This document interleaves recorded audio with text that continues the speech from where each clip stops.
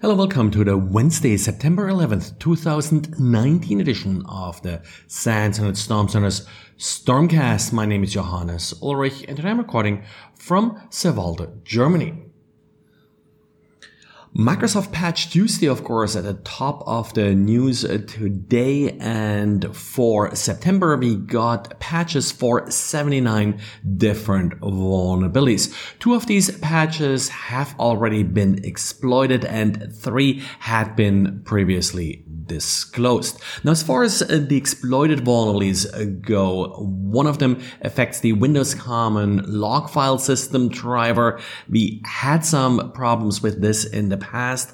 The second one, well, good old WinSock is actually affected by this.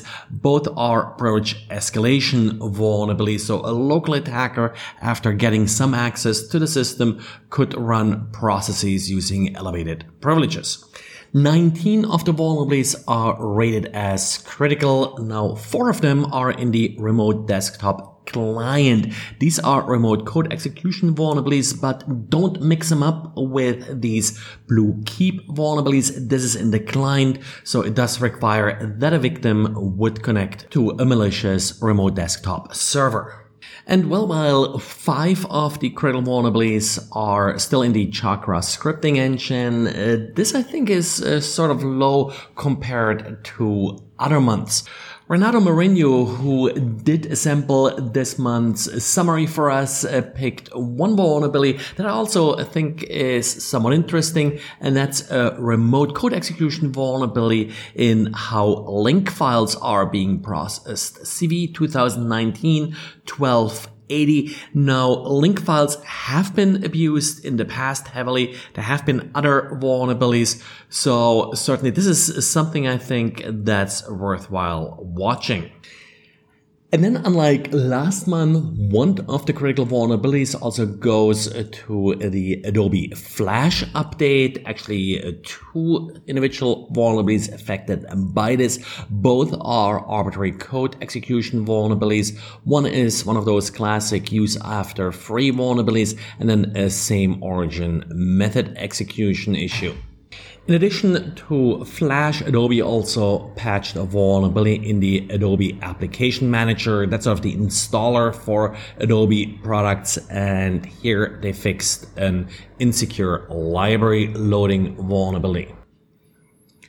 And then we got yet another interesting side channel attack. Now, this is a little bit an artificial attack. I find not really all that practical as the authors probably make it out to be, but it relies on 2 different technology. The first one being data direct I/O that's found in some Intel server chipsets. And the idea of this technology is to really be able to send data in 10 gigabit networks. Now, the idea here is that data direct I/O will send data directly from the last level cache, which is a shared resource. So by being able to also access this shared resource, we may be able to collect timing information about when packets were received.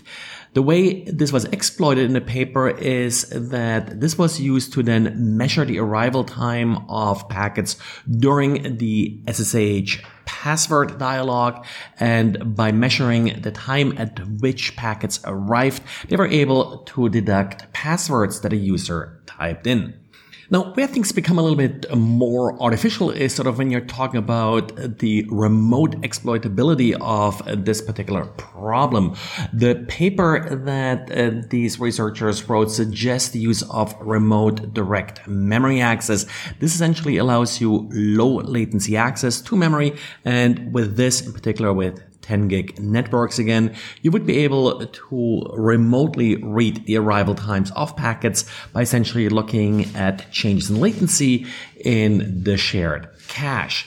But in order to use remote direct memory access, you need a network technology and you need to have access to a server that actually supports it. And that, as far as I can tell, is really sort of limited to InfiniBand. They're not saying this in their quick summary for this attack, but this is explained more detailed in the complete paper. So I'll include links to both so you can really read all the details in case you're concerned here. I don't really see this as a big threat, and Intel, as far as I can tell, doesn't think so either. So don't really expect any patches, or if you see them, don't really prioritize these patches like maybe some of these other side channel attacks we had in the past. Well, and that's it for today. Thanks for listening, and talk to you again tomorrow. Bye.